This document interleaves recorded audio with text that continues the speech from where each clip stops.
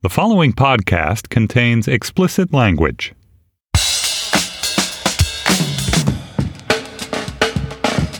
Hello, I'm Josh Levine, Slate's national editor and the author of The Queen. This is Slate's sports podcast, Hang Up and Listen, for the week of December 23rd, 2019. On this week's show, The Ringer's Bryan Curtis will join us to discuss the seeming demise of the Dallas Cowboys, whose owner Jerry Jones is sad and whose coach Jason Garrett is probably getting fired. Lindsay Gibbs of the Power Plays newsletter will also be here to talk about Kelly Loeffler, the WNBA owner who's on the cusp of becoming a pro-Trump U.S. senator. And finally, we'll interview Jason Holt, who as a high schooler in Wyoming 25 years ago played a key role, actually the key role, in one of the most significant basketball plays in the history of the game. Joining me is Stefan Fatsis, author of the books Word Freak and A Few Seconds of Panic. Hello, Stefan.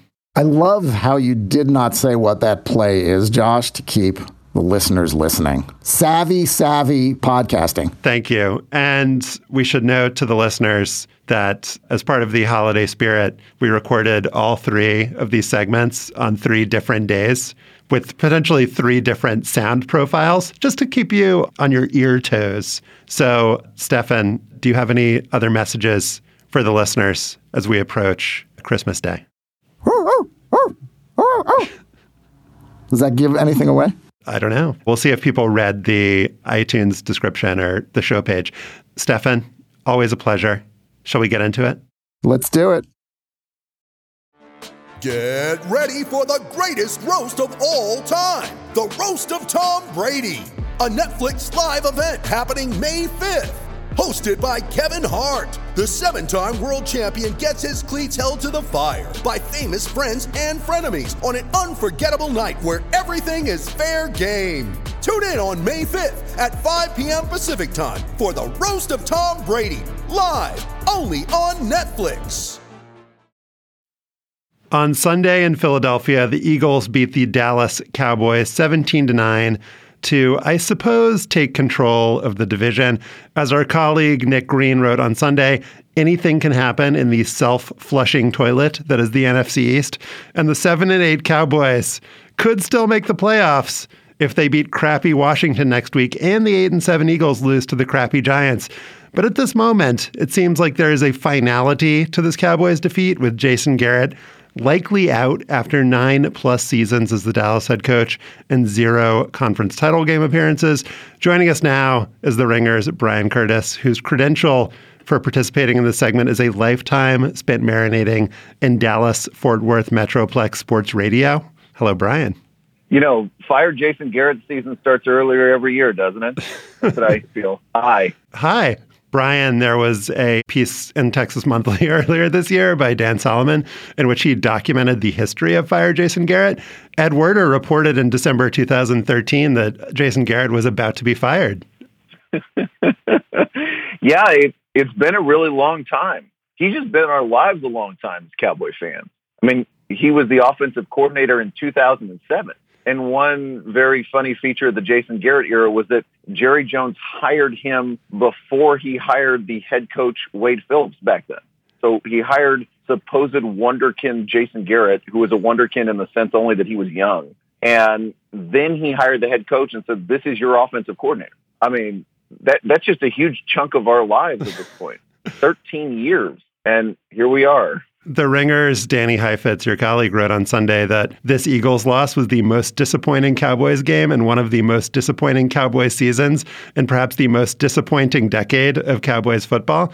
Really puts a fine point on things. But I think if you look at the long arc of Cowboys history, there's a kind of inevitability to this loss. But if you look at the particulars of this game, the Eagles go into it with basically everyone on their team injured. The Cowboys are favored going into the game. So for me, at least, it's not like I could say that I expected the Cowboys to lose this game.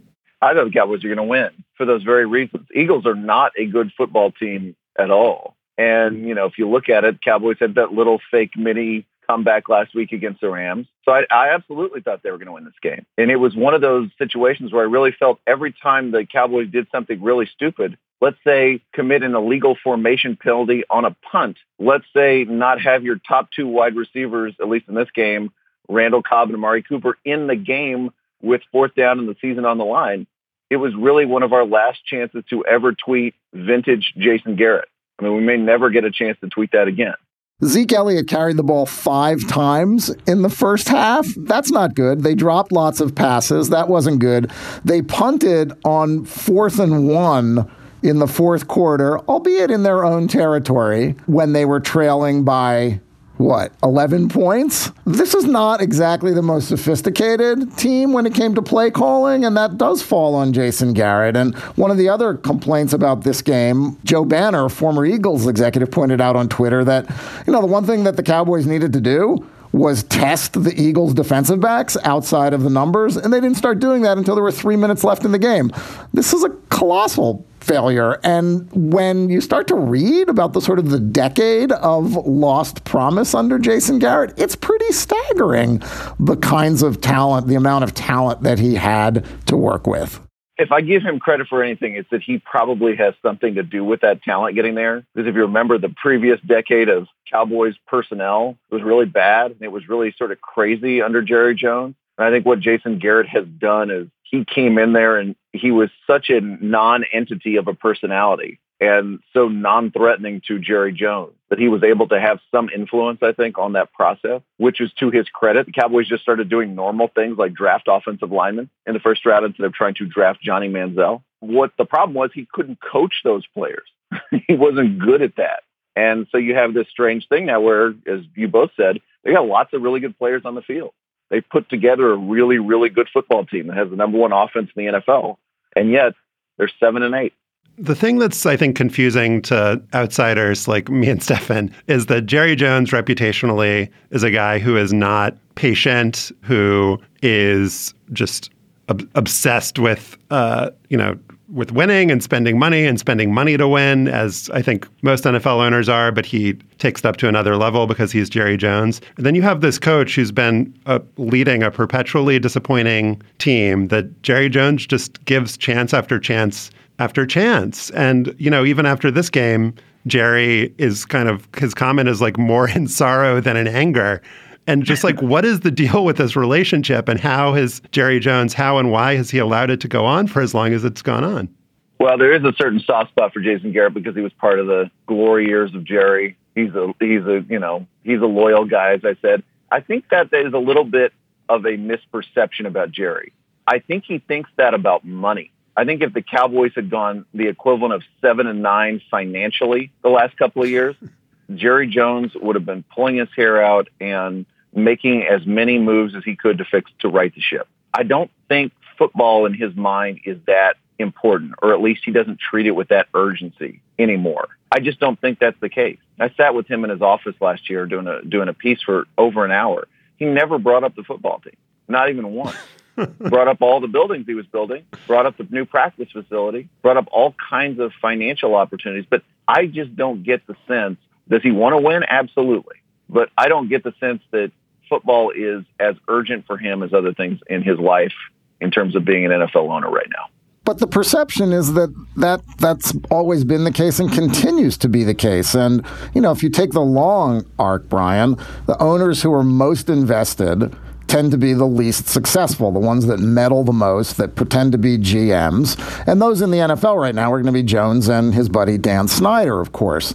So when Jones walks out of the owner's suite with a minute to go in the game on Sunday and says afterward, I'm a little numb that we didn't come up here and beat them, you still get the feeling that he cares because he's Jerry Jones. I mean, if anything, he's ultimately responsible for keeping Jason Garrett around as long as he has, despite not succeeding to the level of the talent and the level of Jones's expectations. And that can only be because of two things. One is that he's over-involved and doesn't give his employees the freedom to work the way they want to work. And B, he's over-involved. Well, yeah, but it's been that way for 25 years, right? Cowboys last won a Super Bowl in the mid-'90s. So I think one is probably just hard to pry him out of that job. The other thing I think, but we should note about the Jason Garrett era is we're sitting here complaining and bitching and everything else. But, the Cowboys have been good over the last decade. They haven't won anything important, but Cowboys were the number one seed in the NFC a couple years ago when Dak Prescott and Zeke Elliott were rookies. They had that year where, but for the Dez Bryant disputed catch in Green Bay, they were on their way to the NFC Championship game, potentially. When Jason Garrett was offensive coordinator, they were also the number one seed in the NFC, a year with Tony Romo and Terrell Owens. So I think, if anything, the Cowboys' sort of signature characteristic is they're inconsistent. They don't put together good game after good game. They don't put together good season after good season. So if you're Jerry, there's probably just enough gold dust to sort of look and go, well, maybe this is the right staff. Maybe this is the right crew. Only now it's proven that it's definitively not. Yeah, there have been these kind of alternating good and bad seasons over the last few. And if you compare the Cowboys to the Giants or the Eagles, I think the big difference in the Garrett era is that the Cowboys haven't been able to cash in on their great seasons. Only the Patriots are consistently Super Bowl contenders every year. And the thing that kind of makes you a great coach, maybe, or makes you considered to be a great coach, is if on those occasions when your team isn't beset by injuries or when you have the right mix of talent and luck, that you actually win games, win Super Bowls. Like the Giants have been probably worse than the Cowboys on aggregate, but they have those Super Bowls because on the only chances they ever had to even sniff it, they won it. That's a great point. And no time when the Cowboys when their fortunes have lined up and they've gone to the playoffs, have I ever watched that game and said, the Cowboys have a coaching advantage today. And it's not just when they're, potentially playing a Belichickian figure. It's when they're playing, I don't know, Sean McVay or Pete Carroll or whomever. They just don't, they haven't, I think when you get to the playoffs, that probably game planning and coaching and all that stuff means as much or more than it does during the regular season. I've just never felt they had an advantage in those cases. I wonder also whether it doesn't have something to do with the Cowboys not evolving in some way. You have the same head coach / offensive coordinator for, a decade and a half, and you're perceived as not being particularly creative or able to exploit opponents' weaknesses, and you openly and publicly, as a head coach and the team owner, Jerry Jones, sort of disavow the modern evolution of the NFL and the reliance on analytics and the use of more advanced thinking to strategize both before and during games. And Garrett and Jones both, earlier this season, after they lost to the Patriots and chose to kick a field goal down a touchdown late in the game, both said, we don't use those stats within the game, Garrett said, and Jones said something very similar. Different people have different approaches. That was Garrett. I think Jones said, I've had my biggest success when I'm sure analytics have said make the decision the other way. It's totally true, and I thought that was one of the most telling things about Jason Garrett. For a guy who, at least during the beginning of his career, everybody called smart all the time, such a smart guy. Well, how is he smart? He's not smart in the sense that, he's engaging with modern football and the way the game is coached and played right now. He is, he's a guy who still was coaching in a very old school way. I think the thing about Jerry Jones is that he always overcorrects, right? Dave Campo leads you to Bill Parcells. Now, Wade Phillips and Jason Garrett will lead you to Urban Meyer, Lincoln Riley, somebody like that. He always will take too long, try to win this way, and then he'll go completely a different direction. So I think whoever the next Cowboys coach will be, you'll almost see a totally different kind of guy than Jason Garrett. But Jason Garrett is smart, Brian. He went to Princeton. I know. Come on. Imagine that. So we should note that Dak Prescott was an MVP candidate a month ago, and he came into this game with an injured shoulder, looked really bad. I think we can chalk at least some of that up to the injury. But kind of in the bigger picture sense, this is not a roster that needs to get gutted. It's a roster that maybe is top-heavy, Brian, with a lot of expensive players. But if a coach comes in here who is smart, better than Jason Garrett, believes in analytics, there's no reason that this team can't compete, especially in a division with the Giants and Washington that's 4 guaranteed wins. It seems like it should be for a reasonable team. Just in pure content terms, can you imagine if Urban Meyer becomes coach of the Dallas Cowboys? Can you imagine the takes, the attention, the ratings next year for that? I mean, as you say, this is a good team. I think this is a very desirable job in a way it wasn't probably a couple of years ago. Because if you figure you do have a franchise quarterback, who did play really well this year, but for the last month. And then you bring in, as you say, some coach who just kind of knows what he's doing and is potentially a big name. It's going to be exciting. So, yeah. And by the way, I think Urban Meyer is going to be the next coach of the Cowboys. Wow. I think it makes a ton of sense. I think he's a big name, big enough name for Jerry. I think he's available. And I think whatever yuckiness attaches itself to his career, Jerry has shown over the years he doesn't care about. So I'd sort of be shocked if he's not the guy. Does having someone like Urban Meyer take over sort of work to the Cowboys' benefit at this stage in Jerry Jones's life? I mean, Jerry needs that giant personality for a couple of reasons. One, it feeds his own ego that he's able to bring in somebody like Urban Meyer, the biggest name in coaching.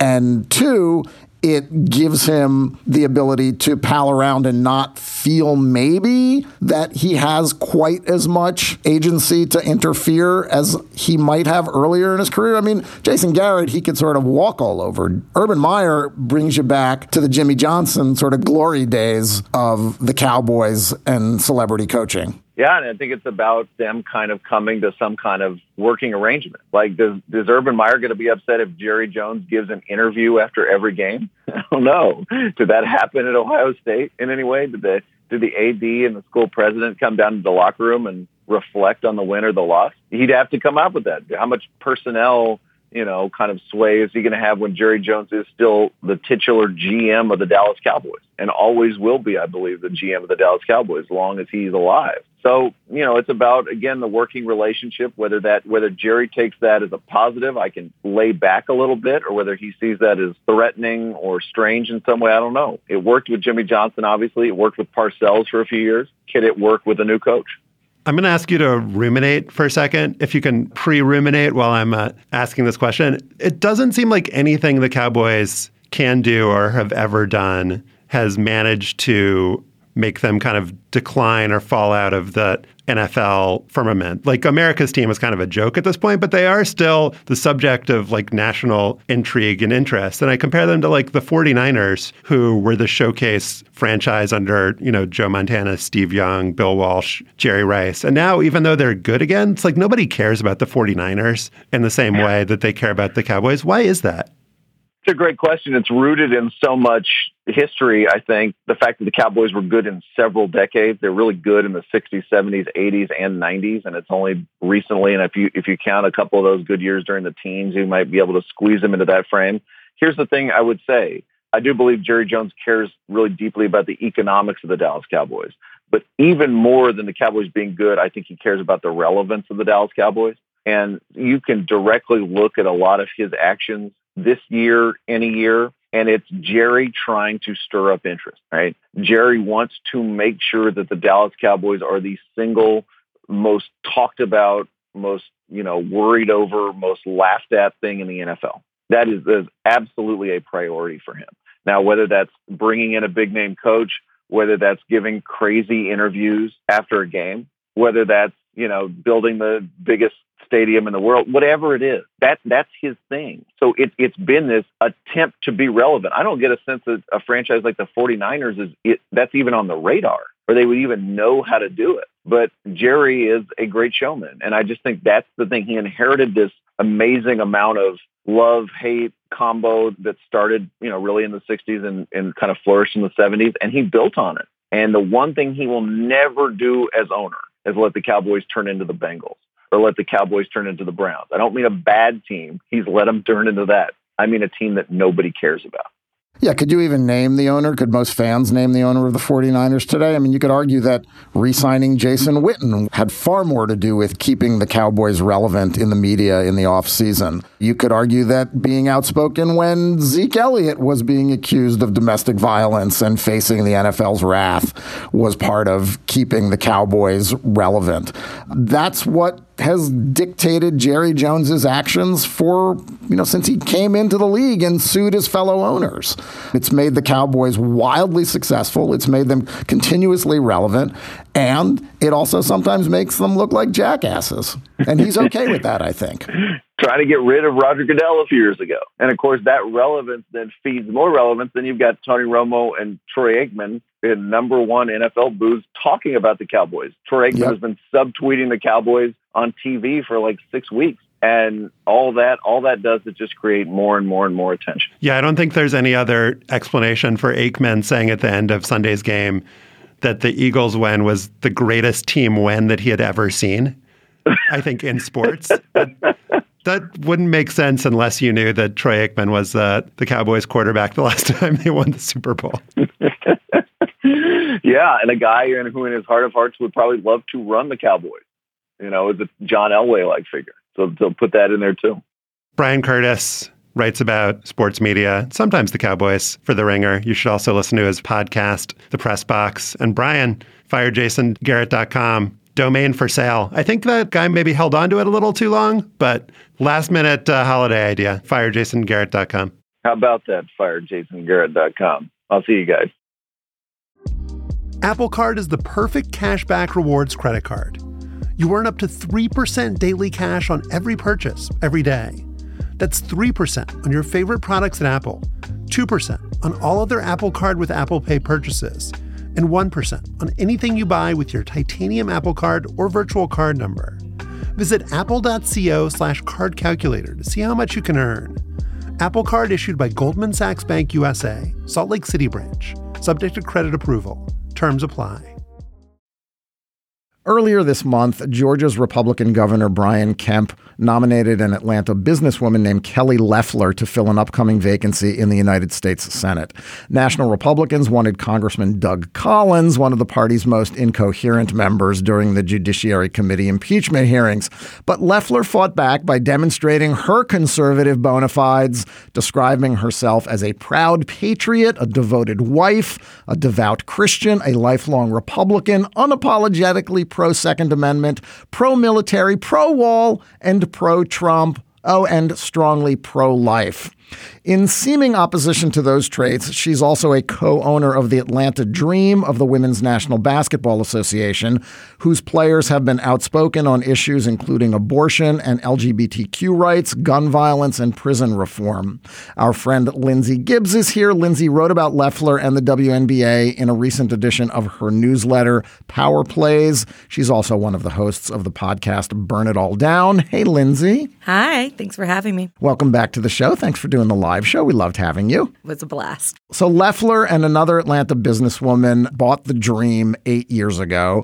Loeffler had floated a Senate run in 2014, but her politics didn't seem well known or a big issue in the WNBA before this. Why not?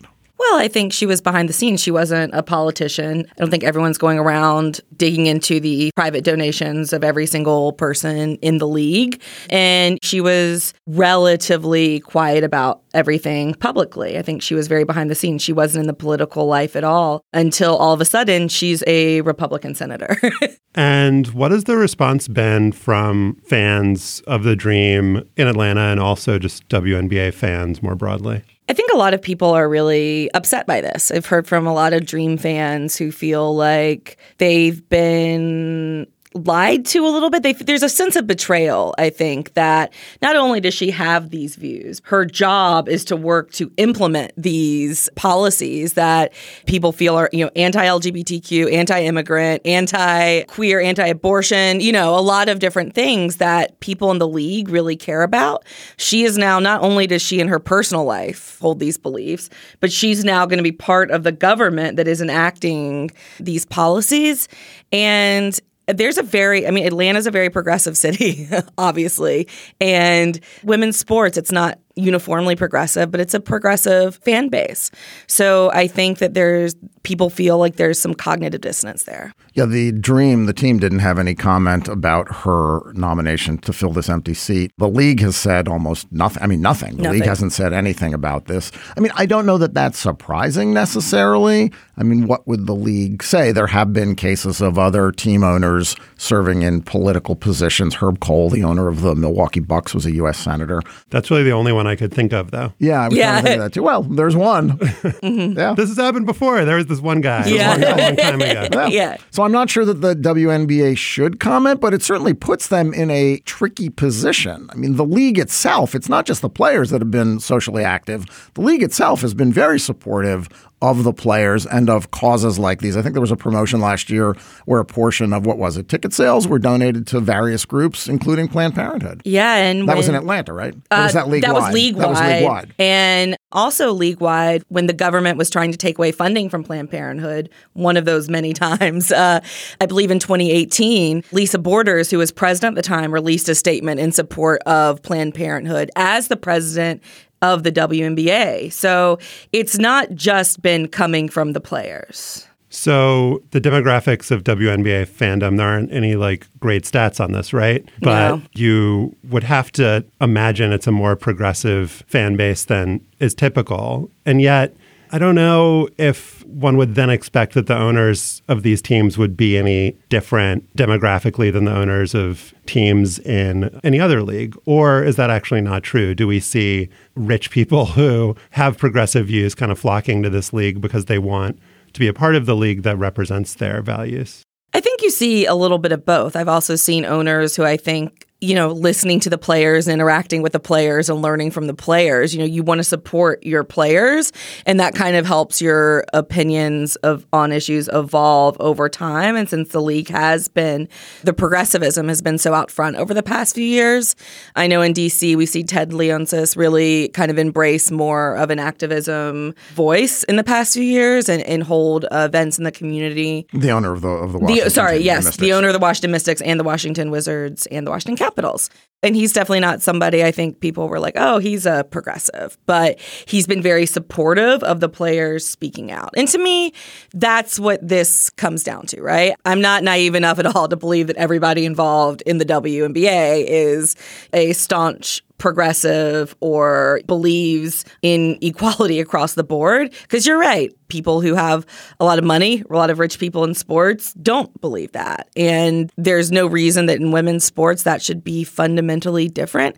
I just do think there is a stark difference when you're actually running for office on these ideals, right. When you're actually saying the phrase, make America great again, when you are actually working to convince people about how anti-abortion you are and and pro-wall you are. And then, like I said, then it's your job to enact policies that really fly in the face of a lot of what WNBA fans and players stand for. I think there is more of a right for people to be upset and frustrated with that than if it was just a personal belief. That I think there is a fine line once you actually become a politician. Well, and Kelly Loeffler came out in support of this heartbeat bill on abortion that Governor Kemp in Georgia has endorsed. She said she would back a bill that Lindsey Graham has sponsored that would ban abortions after 20 weeks.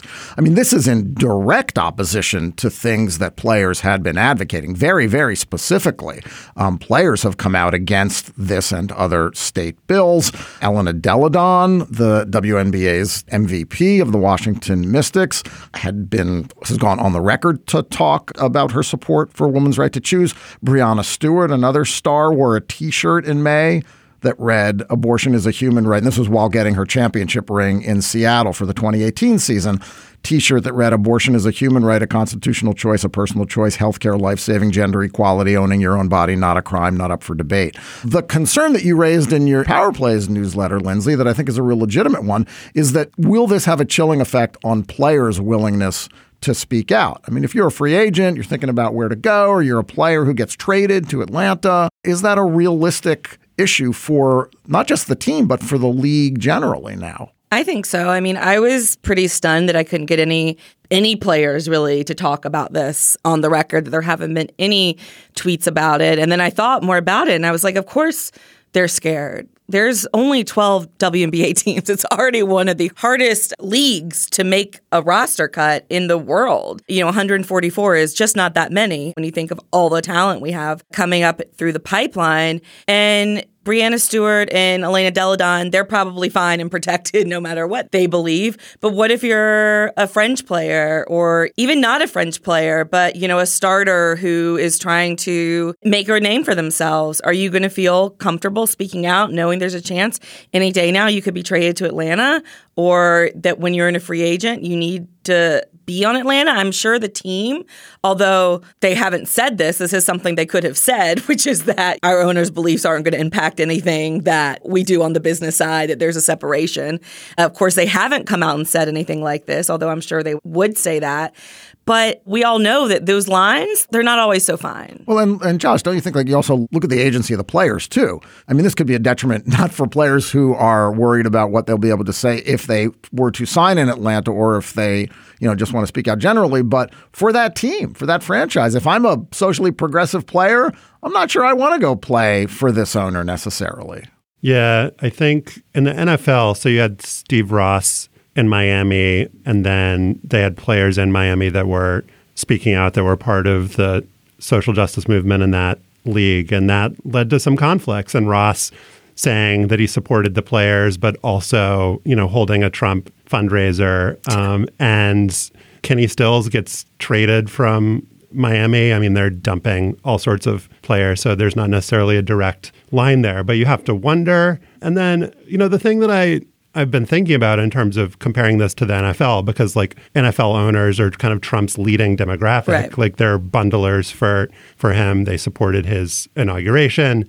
And the players in the league just, generally do not support Donald Trump. But maybe it's not become as big an issue, or doesn't seem like surprising or existential, just because we don't see the NFL, or we hadn't seen it until recent years, as a social cause. Right. We've seen it as a business. Whereas the WNBA at this point in its history, it is so tightly connected with not just what the players believe in terms of politics and activism, but also just the league itself. It's seen as a part of a social good, just because we believe that having women's sports in this country is a great thing, and it hasn't always been a thing. And so I wonder if that's what's going on here. That's a factor, is that because we see the WNBA more broadly as a social cause, this seems more kind of upsetting. Well, and I think, let me jump in and before you answer, Lindsay, but we also see the NBA as kind of more broadly a social cause. I mean, not in the same way, obviously, because there is the overlay of women's sports and women's empowerment here, but both have generated that sort of image publicly. Whereas with the NFL, I mean, look, the single most outspoken person on social justice causes has been blackballed from the league, Right, yeah. probably. But I think that if an NFL owner or an NBA owner became a senator, that would be a huge topic of conversation too. Think about it if an NBA owner was not, appointed, because that's what she's been, is literally just appointed as a Republican senator. So there's no even campaign. I think that would be raising some flags. I think you would have players speaking out. I think there would be some hand-wringing. So I do agree that, part of me doesn't want women's sports to always be tied up in social causes, right? Like, it's a business, it's entertainment, and that's a big focus too. But also, as with all things with women's sports, you can't completely separate. One concern I have is Kelly Loeffler was not the person that a lot of people on the right wanted to be the next senator from Georgia. Oh my God, she had donated to Mitt Romney. Right. She had donated to Mitt Romney, and they were using the WNBA's connections to Planned Parenthood against her. So now she's had to come back and really stress how pro-life she is and separate herself from the WNBA, which makes me wonder if there is going to be a lot of disingenuous people using anything Atlanta players say about social issues, using anything that Dream players say as a way to dig against Kelly Loeffler and to, further prove how non-conservative she is. And if that's not going to create a bigger barrier of silence, because I think she's going to be more concerned about what her players are saying and the positions they are taking now that she's more under the spotlight. That's really a good point. I mean, if she's perceived as a sort of a faux Republican, whose team employed, or used to Stacey Abrams, the Democratic gubernatorial candidate in Georgia, for some legal work for the Atlanta Dream. Oh my God. I mean, she's going to end up stuck in a very bad place. Yeah, I mean, Sean Hannity's already going nuts over it, and she's got to, so she's appointed, but there's a special election in 2020. So is she going to get challenged from the right for that, special election? And so now it's all about her proving that she is that conservative. Right. Well, and then does the WNBA at that point sort of have to say something? Yeah. If they're being smeared by the right. Yeah, it'll be really know. interesting to see what kind of pose Loeffler takes vis-a-vis and the what league. and what the WNBA does. I mean, what it makes me think of also to some degree is that,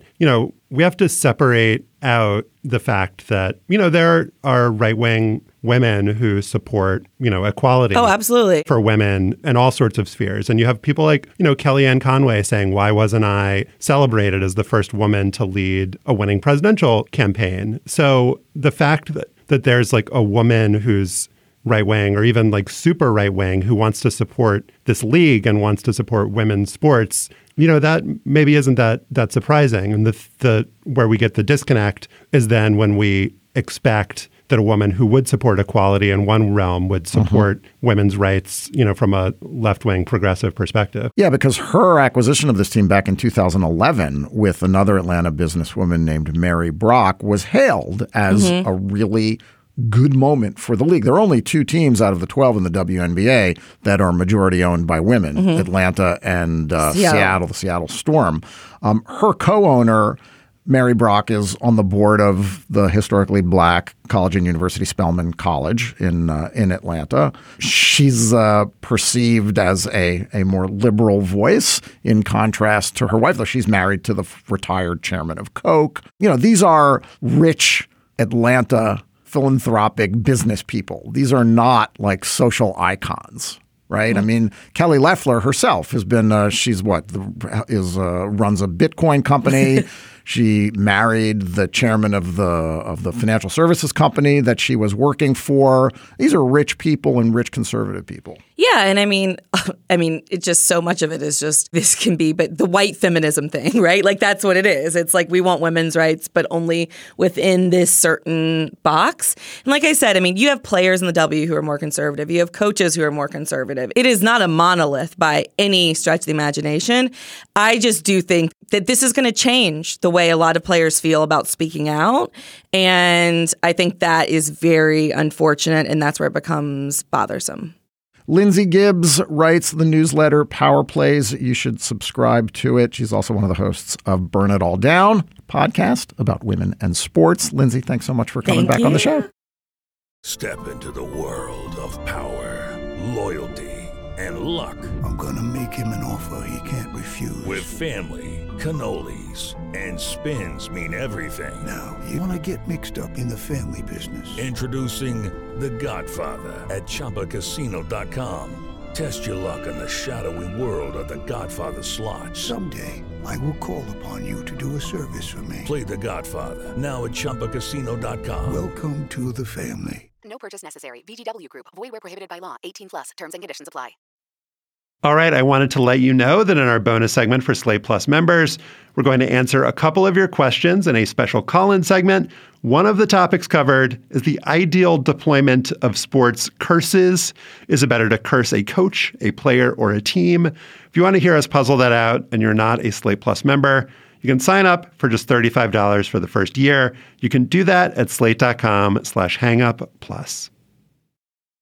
A few weeks ago on this program, I talked about Ole Miss wide receiver Elijah Moore catching a touchdown pass against Mississippi State, then pretending to be a dog, then pretending to pee in the manner of a dog, which led to him getting a 15-yard penalty, which led indirectly to Ole Miss losing the game, which led kind of directly to Ole Miss's coach getting fired, and now Lane Kiffin is the head coach at Ole Miss, all thanks to the four-legged manner in which Elijah Moore comported himself in the end zone. While I was doing research for that after ball, I remembered an earlier act of canine mimicry in a 1994 high school basketball game, a play that's been a staple on sports blooper reels ever since. Let's take a listen.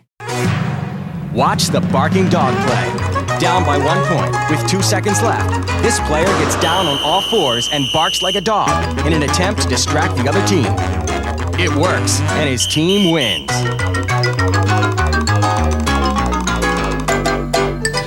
It's just a shame that we can't use that play again. The voice you heard at the end belonged to Jason Holt. He was the guy who got down on all fours, distracting the other team so his teammate could make the game-winning layup. Now, 25 years later, we have got the legendary Jason Holt on the phone with us from Wyoming. Jason, welcome. Thank you for coming on the show. Well, thanks a lot for having me, guys. I appreciate it. All right, Jason, let's set the scene for everyone. It's January 1994. This is a junior varsity basketball game in Casper, Wyoming, between Natrona and Kelly Walsh High Schools. You're playing for Natrona. The game is tied at 63. Your teammate, Dave Schachterlee, is getting ready to inbound the ball under your opponent's basket. Tell us what happens next. Well, as you know, we had already worked on this play over Christmas as a way of kind of challenging our varsity squad. They played a lot of zone. We had like a 6'9" kid. And so they were really kind of hard to fool on inbounds plays. So we were trying to throw them a curveball. It probably wasn't something that we were looking to utilize in a game necessarily. You know, I tell everyone, I feel like if we had been trailing, I doubt we would have went to those extremes. But Kelly was in a zone, so we kind of felt like it was, you know, something that might be able to come up with a bucket. So I ran into the corner as predetermined, got down, started barking. Thinking back on it now, I looked into the lane, which was kind of probably ill-advised in a sense that, you know, might have tipped our hand. But Mike Hobart on the back end, you see in the video, shoved a defender out of the way. The refs are looking at me. Two hands shoved this kid out of the way. And then, you know, nice, easy layup, and the rest is history. I didn't realize, Stefan, did you realize that that was a crucial part of the barking dog play, that the distraction allowed for offensive fouling? I was looking at Jason barking like a dog. Who's paying attention to what's going on under the basket? It was perfect. Now, take us a little bit... Set it up a little bit more for us. It looked like there were some fans there. It was caught on video by the student manager. Had you tipped anybody off that you might be doing this? No, so that would be a little bit more of the backstory is, you know, there had been a timeout called and we're over on the bench. And I remember our coach, Tim Nolan, saying to us, well, what do you guys want to run? We've kind of exhausted our options up to this point. And another assistant coach kind of pops in out of nowhere and he goes barking dog play. And Nolan kind of looks around at everybody, and before he can say no, we just ran out there and got into it. So, I mean, that's a part of the, you know, a little bit more of the backstory. I mean, we didn't even usually record our JV games. You know, there's 15 people there. It was on a Monday night. We were out of school, I believe, for Equality Day. It was on my birthday. And typically, like I said, we didn't even record the games. Coach wasn't even he didn't call for it in the sense that, you know, somebody suggested it and then we ran out there before he could shut it down. I mean, history is just, you know, the product of serendipity sometimes. Yeah, it worked out nicely. That's for sure. Tell us a little bit more about the coach, Tim Nolan. There are some quotes from him in newspapers that I found where he talked about it's important because these are kids. You got to go out and have some fun. This isn't the Super Bowl. He also talked about that he had the mind of a thief, the typical coach's mind. What can you tell us about this guy? Well, he was, you know, I still know him to this day. A great dude, you know, 30 plus years in coaching, him and his wife. I mean, they're still involved in the community, but a little bit of the backstory as far as him coming across this particular play. He was at a coach's clinic for football and, you know, the day's kind of dragging on. This is how he explains it to me, is that he's talking with another coach about inbounds plays in basketball at a football clinic up in the press box, you know, just kind of killing time. And the dude that he was going over this potential play with ended up being the head varsity coach at Kelly Walsh that year. He was at NC. His name's Mike Reagan. He moved over to Kelly to take the head spot. So he kind of ended up using it against him, you know, and everybody obviously in a community like Casper is interconnected, but that was part, and Tim was a great guy, a terrific coach, and it was really about just having fun in the moment there. Obviously, a JV game doesn't really mean anything for varsity squad making state, or there weren't going to be any type of peripheral consequences for doing something like that, which I think is why he didn't shut it down in the moment there and just kind of let it go. So wait, what you're saying, though, is that there was a small chance that the opposing coach in his own huddle might have been saying, watch out for the barking dog play.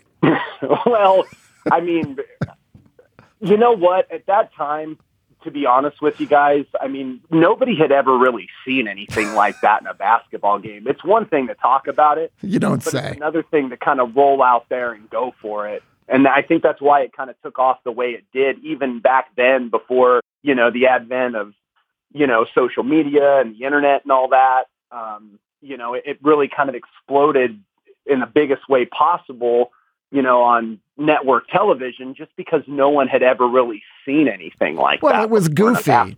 And before we get to some of the details on how it exploded and what happened to you in the aftermath, I want to ask you, why were you perfectly suited to be the barking dog? Were there auditions? Did the other players, did you guys all do like barking dog drills to see who was the best at it? How did you wind up being the man of destiny? Well, Nolan said it best. He goes, whether it was I was the only guy that would do it or, I was kind of the designated team clown. We're talking early 90s. People are still pretty conservative at this point, in a sense socially. So I was just kind of, I was willing to do it. I just made a great dog. I had the best bark. Was it more of like a yappy bark or like a deep growl, or did you try different ones? Looking back, and the more and more I replay it in my head, I wish I would have maybe gone with a little more of an authoritative bark. It was pretty yappy, kind of like more of a small dog class in a sense. I'm not extremely happy about it looking back. You couldn't do it again. As you said at the end of the blooper reel, you only had one shot. Well, yeah, I mean, it certainly wasn't going to work again. That's not the barking dog. People came up with variations that I'm sure you guys have seen in exploration, but that one rendition of the play was not going to work, at least anytime soon, back in the mid-90s. I do like the fact that in coming up with variations, though, the one that I really liked was the one where you bark and then stand up and get the ball and shoot a 3. But that puts a lot of pressure on the dog, which I'm sure you felt. Yeah, now you're looking at multiple responsibilities there. Yeah. First, you got to sell the bark. Then you got to get up and hit a 3. But yeah, that's one of those that would probably work in those circumstances. All right, let's talk about your rise to fame. You were a CNN Play of the Day. You were on ESPN, nominated for an ESPY, and you were on The Tonight Show. Kind of take us back to those dizzying days in the winter of 1994. What was that like? I mean, it's kind of hard to describe, honestly. And I haven't really spent a lot of time thinking about just kind of how that all ended up rolling once the play happened. After the game, I'm not even sure that we realized that, again, we didn't typically record games for JV. So I was surprised that we even had video footage. So a gentleman at the time that was working with kind of the high school TV class or whatever, got his hands on it and sent it to a local affiliate. Once it hit there, it took off. But I mean, we were doing radio interviews over the phone, and I was doing like celebrity weather here in town. To be nominated for an ESPY, I'd forgotten about that. And I remember the play that won. I can't even remember the category. It was like the most outrageous play of the year. But yeah, the play that won was a high school football game in Texas where one team had come back from down 100 points. The game's tied and they're kicking off and it's going to go into overtime. But the team that receives the kickoff 10 laterals later scores a touchdown and they end up winning. It was just incredible, that play. That sequence for those kids in Texas. So, yeah, but then we did a ton of interviews, and then we got a call from The Tonight Show. I think we had gotten a call from them and from Letterman, and then it was one or the other. It wasn't never going to be both. It sounds like Letterman was on vacation, so you ended up with Jay Leno and James Garner and Tony Bennett. Oh, man, yeah.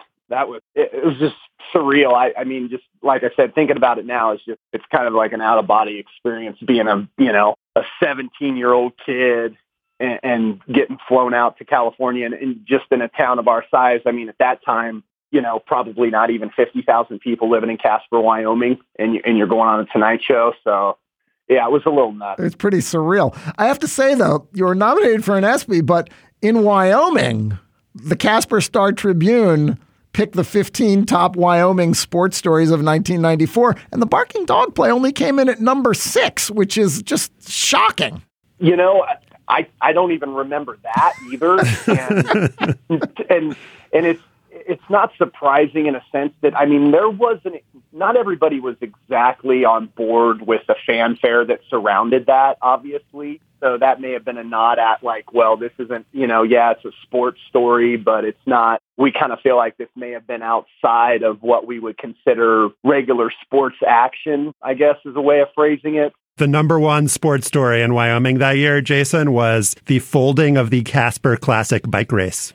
Oh, damn. Yeah, you were much better. Well, that is a little surprising. I mean, let's talk about we're not talking about the folding of the Casper Classic bike race here in 2019. We're talking about the barking dog play. Josh, do you want to read the poem that was written that appeared in the Kelly Walsh High School, the newspaper, the Kelly Call? Yeah, I would love to. So as part of that Top 15 Wyoming Sports Stories write-up, they included an excerpt from a poem written by Carrie Lothrop from the rival school, Kelly Walsh, and the poem read in part, "Lo and behold, Jason Holt to the rescue, acting like a dog micturating in the fescue. A basket was scored and the Trojans lost. The Mustangs won, but at what cost?" She does raise a good point that, or maybe not a good point, but a point that ends up becoming a talking point. The Mustangs won, but at what cost? And you may or may not know this, but the barking dog play has wound up being, cited in academic articles about sportsmanship and fair play. And I'm wondering, at the time, did you guys even think about, is this fair that we're doing this? Right. And does it display bad sportsmanship?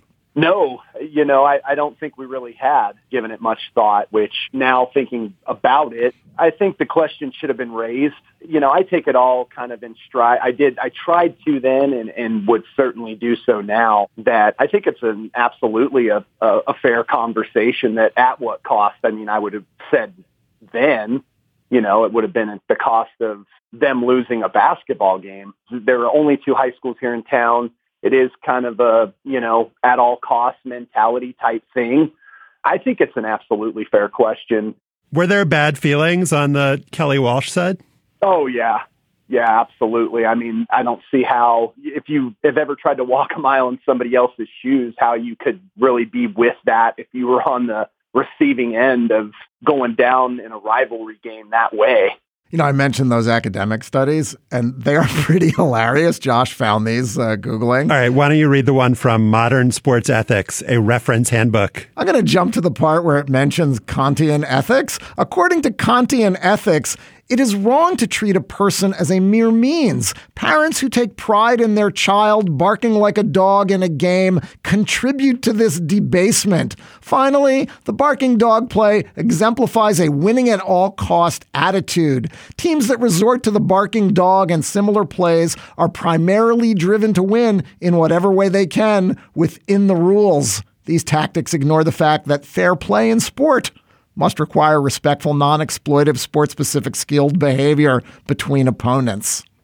Anything less, like the barking dog play, cheapens the value of human beings and sport. Jason, man, that's putting a lot of weight on your shoulders there.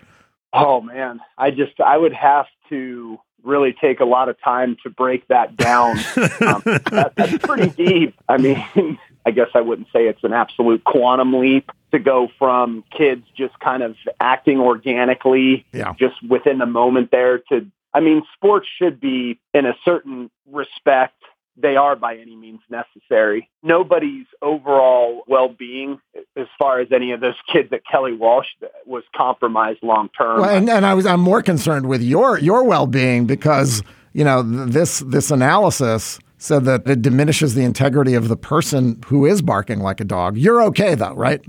Unless they're a willing participant, right? I mean, so I don't get a say in whether or not I wanted to be a part of it, I guess, then, right? It's another Kantian riddle, Jason. Really, it's another philosophical riddle. Yeah. All right, Jason, I mentioned Ole Miss and Elijah Moore at the top of the segment. Micturating. There was some mimed micturation there. What would you kind of say to Elijah, given that you are kind of the grand old man of dog mimicry in sports? Off the top of my head, bad dog. I mean, that's the only thing I could come up with for Elijah. I mean, because, again, that wasn't a coordinated team effort. We didn't really necessarily have the full endorsement of our coach as we ran out there before he could tell us no to go with the barking dog play, even though it was something that he had kind of helped us set up. But Elijah was acting on his own, and that impacted his team's outcome in that contest for sure. You do feel bad for a kid because at the end of the day, even though these guys are on TV every week and they play in stadiums in front of 100,000 people, I mean, he's a 18, 19-year-old kid. Certainly, I think we can all attest that we're not making our best decisions in that time frame, and he's caught up in the moment. And so I'm sure if he had to do it all over again, he would. And you know from being in the Natrona County Kelly Walsh rivalry that a big rivalry game like Ole Miss, Mississippi State, that can affect your thinking as well. Sure. You talk about by any means necessary. He had done everything he needed to do from a competitive standpoint to gain an advantage or at least to pull even. And then he ruined his outcome in the end by a snap judgment. So I completely appreciate the rivalry standpoint and the blood, sweat, and tears. And it's a football game and you're allowed to bang guys over the head. I mean, I understand that, but at that age, you're going to make some really bad decisions in the moment. All right, Jason. So you still work in athletics and you're also a referee. You're a referee now. That's right. You know, I tell myself now because, I mean, as everybody knows, culture in American sports and maybe in relation to what happened on that night in January 1994, that, you know, just kind of the denigration of our, you know, social outlook to athletics and what people are willing to do. I have gotten into officiating basketball. It's not the world's most glamorous job. Parents have gotten to be hypercritical. We're having a hard time in this country retaining officials. People don't want to do it. They're not going to show up for, you know, $30 to get screamed at for an hour and a half by parents who aren't really on top of the rules or whatever the case may be. But I keep telling myself, I keep going back. Obviously, it's to help facilitate an activity for kids. I feel like that's important, but it's just kind of my just desserts also. When I was a player, I wasn't the greatest with officials. Obviously, there's the barking dog play. You know, again, that wasn't really, we weren't thinking about trying to pull one over the officials' eyes, although, I mean, that did happen in a sense, too. There was a pretty good offensive shove in there in order to, you know, on top of the barking, to get that accomplished. But I kind of tell myself this is my paying it forward for all my times of being a high school kid and people showing up and making it happen for me. Let me ask you this, Jason. Do people still know you as the barking dog guy? Till the day I die in this town, probably Stefan, I would think. I mean, I try not to bring it up a lot. It is kind of cool for people to mention it. You know, I won't lie. It will come up and somebody will say, now, you realize that was him, right? And they'll be like, oh, my God, I didn't know that was you. So that's nice in a sense. Most people from either side of town in Casper now that can kind of look back on it and be like, oh, yeah, I remember that. And there's not a lot of bad blood there anymore. So, yeah, I think I'll probably be known for that in this town forever. All right, Jason, it was an honor to be able to celebrate the 25th anniversary of the barking dog play with you here. Maybe there's going to be a reenactment in Casper, kind of on the same spot. We can get some of the old gang back together and do it over again. If so, maybe have the student manager film it and we can have it on CNN. Or, you know what I would suggest to the athletic director at Natrona, Jason, is to do that. Get some throwback uniforms, but rename the team the Barking Dogs for one game. You know, and I'm welcome for anything that they're willing to put together. You know, I was a little disappointed. They just refurbished the gym over there and they didn't name it after me. I don't know. I mean, how I got overlooked. Jason Holt of Casper, Wyoming. It's been a real pleasure. Thank you so much for doing this. Appreciate it. Thank you. Can you set the stage a little bit so people understand what happened? In 1969, 14 black student athletes were kicked off their university's American football team for planning a show of support against racism. We were really protesting our treatment on the field. Amazing Sports Stories from the BBC World Service tells their story. We became brothers that day when he did that to us. We made a change. Fighting for what we deserve. Search for Amazing Sports Stories wherever you get your BBC podcasts.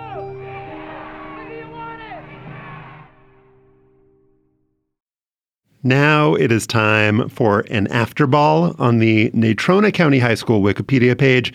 Jason Holt is not listed as a notable alum, which is a crime, but Dick Cheney is, which is another crime. So is hammer throw silver medalist Lance Deal, also listed as a notable alum. Major League Baseball player Mike Lansing. But I'm going to choose to honor Floyd Volker, who played in the NBA, the NBL, and the NPBL for the Oshkosh All-Stars, Indianapolis Olympians, and the Denver Nuggets. The blog Uncle Mike's Musings has him number 9 on a list of Wyoming's greatest athletes. So you've got the number 6 sports moment in Wyoming in 1994 and the 9th greatest Wyoming athlete. My Floyd Volker this week is not about Wyoming. Last week, Washington, D.C. hosted a major international sporting event, one I was not aware of until the morning of the final day of said sporting event. It was the Men's World Team Squash Championship, and it was held at a club called Squash on Fire. Squash on Fire. I was thankfully able to get in to see some hot squash action, which was quite fun. Among the things I learned based on watching and talking to folks at the Men's World Team Squash Championship, top squash people look down on racquetball, which requires less strategy and wherein you're allowed to hit the ball off the ceiling like a brute. In squash, they play with both white balls and black balls, depending on the type of court, with the white balls reserved for glass courts only. None of the players were wearing eye protection, which seemed dangerous, but I did not see anyone lose an eye. Also, there's a lot of interference in squash, which I guess isn't a surprise given that they're running around in a small box. But the players bump into each other pretty constantly, which requires the referee to determine if the interference warrants the interferer losing the point or if they should just replay the point. This leads to a lot of whining from players about interference and interference-related issues. Naturally, there is also a replay review system, though in DC it was thankfully only available on a single court. The main thing I learned, though, watching squash, is that squash is presently dominated by a surprising country, surprising to me at least, and that is Egypt. On Saturday here in D.C., Egypt beat England to win the world team title. Not a surprise, given that Egypt brought the world number 1 player, Ali Farag, as well as the number 3, number 4, and number 8 players. Oh, and the number 2 player in the world, not from some other country, also Egyptian, just was not in D.C. It's not just the men, the top 4 women in the world rankings are Egyptian too. And here's another fun fact. The number 1 man in the world, Ali Farag, is married to the number 4 woman, Noor El Tayeb. The number 1 woman, Ranim El Wejali, is married to the number 4 man, Tariq Mumin. An Atlantic piece from 2014 explained that Egypt has been into squash since the 19th century due to colonialism. The English brought the game to Egypt. Local ball boys and workers at these clubs had access to courts after hours when their colonialist bosses were gone. Egyptian players had some success on the international level in the first half of the 20th century, but not from the 1950s to the 1990s when the country was pretty consistently in turmoil. In the 1990s, though, Egypt's squash-playing autocratic leader, Hosni Mubarak, promoted the game heavily, including having a glass court built in front of the pyramids. A player named Ahmad Barada came out of nowhere to make the finals of that tournament, the one contested in front of the pyramids. He was just 19 at the time. He became a national hero and a role model for a new generation of players. That Atlantic story of 5 years ago suggested that Egypt's dominance might soon be on the wane. As we know now, that did not happen. Just last month, the New York Times' David Siegel went to Cairo to report on the Egyptian squash phenomenon. He wrote that the popularity of the sport was helped along by American colleges recruiting Egypt's best young players. He also says it helps that the pros are clustered in 2 cities, which makes it easy for young players to watch and learn from the greats. The most interesting thing I learned from Siegel's story is not about why Egypt became so dominant. It's about the fact that Egyptians changed how squash is played, that they changed the strategy from one based around attrition, wearing down the opposition, to a more, quote, dynamic and unstructured game with out-of-nowhere drop shots and deceptive flicks of the wrist. Siegel writes, time and again, players and coaches described their attitude toward the game as undisciplined, by which they mean it as improvised and unscientific. So Egypt, not just dominating the game, they're changing the game, which is very cool. Squash, it's enjoyable. And if you find yourself watching a match, bet on the Egyptian. That is our show for today. Our producer is Melissa Kaplan. To listen to past shows and subscribe or just reach out, go to slate.com/hangup. You can email us at hangup@slate.com. If you're still here, you might perhaps want even more. Hang up and listen. In our bonus segment this week, Stefan and I debated how best to deploy a sports curse. Do you use it on a player, a coach, maybe a team? I can't imagine the circumstances where I would want to put a curse on a player, except while I was just saying that, you mentioned Kobe Bryant, and now I can imagine it. It's the sanctimony of coaches that I think makes them the best target. Like, to see them kind of suffer as they're exploiting a system or exploiting their players and get their comeuppance. To hear that conversation, join Slate Plus. It's just $35 for the first year. You can sign up at slate.com/hangupplus. For Stefan Fatsis, I'm Josh Levine.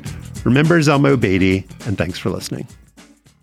Hello, it is Ryan, and I was on a flight the other day playing one of my favorite social spin slot games on ChumbaCasino.com. I looked over at the person sitting next to me, and you know what they were doing? They were also playing Chumba Casino. Coincidence? I think not. Everybody's loving having fun with it. Chumba Casino is home to hundreds of casino-style games that you can play for free anytime, anywhere, even at 30,000 feet. So sign up now at ChumbaCasino.com to claim your free welcome bonus. That's ChumbaCasino.com and live the Chumba life. No purchase necessary. VGW. Void where prohibited by law. See terms and conditions. 18+.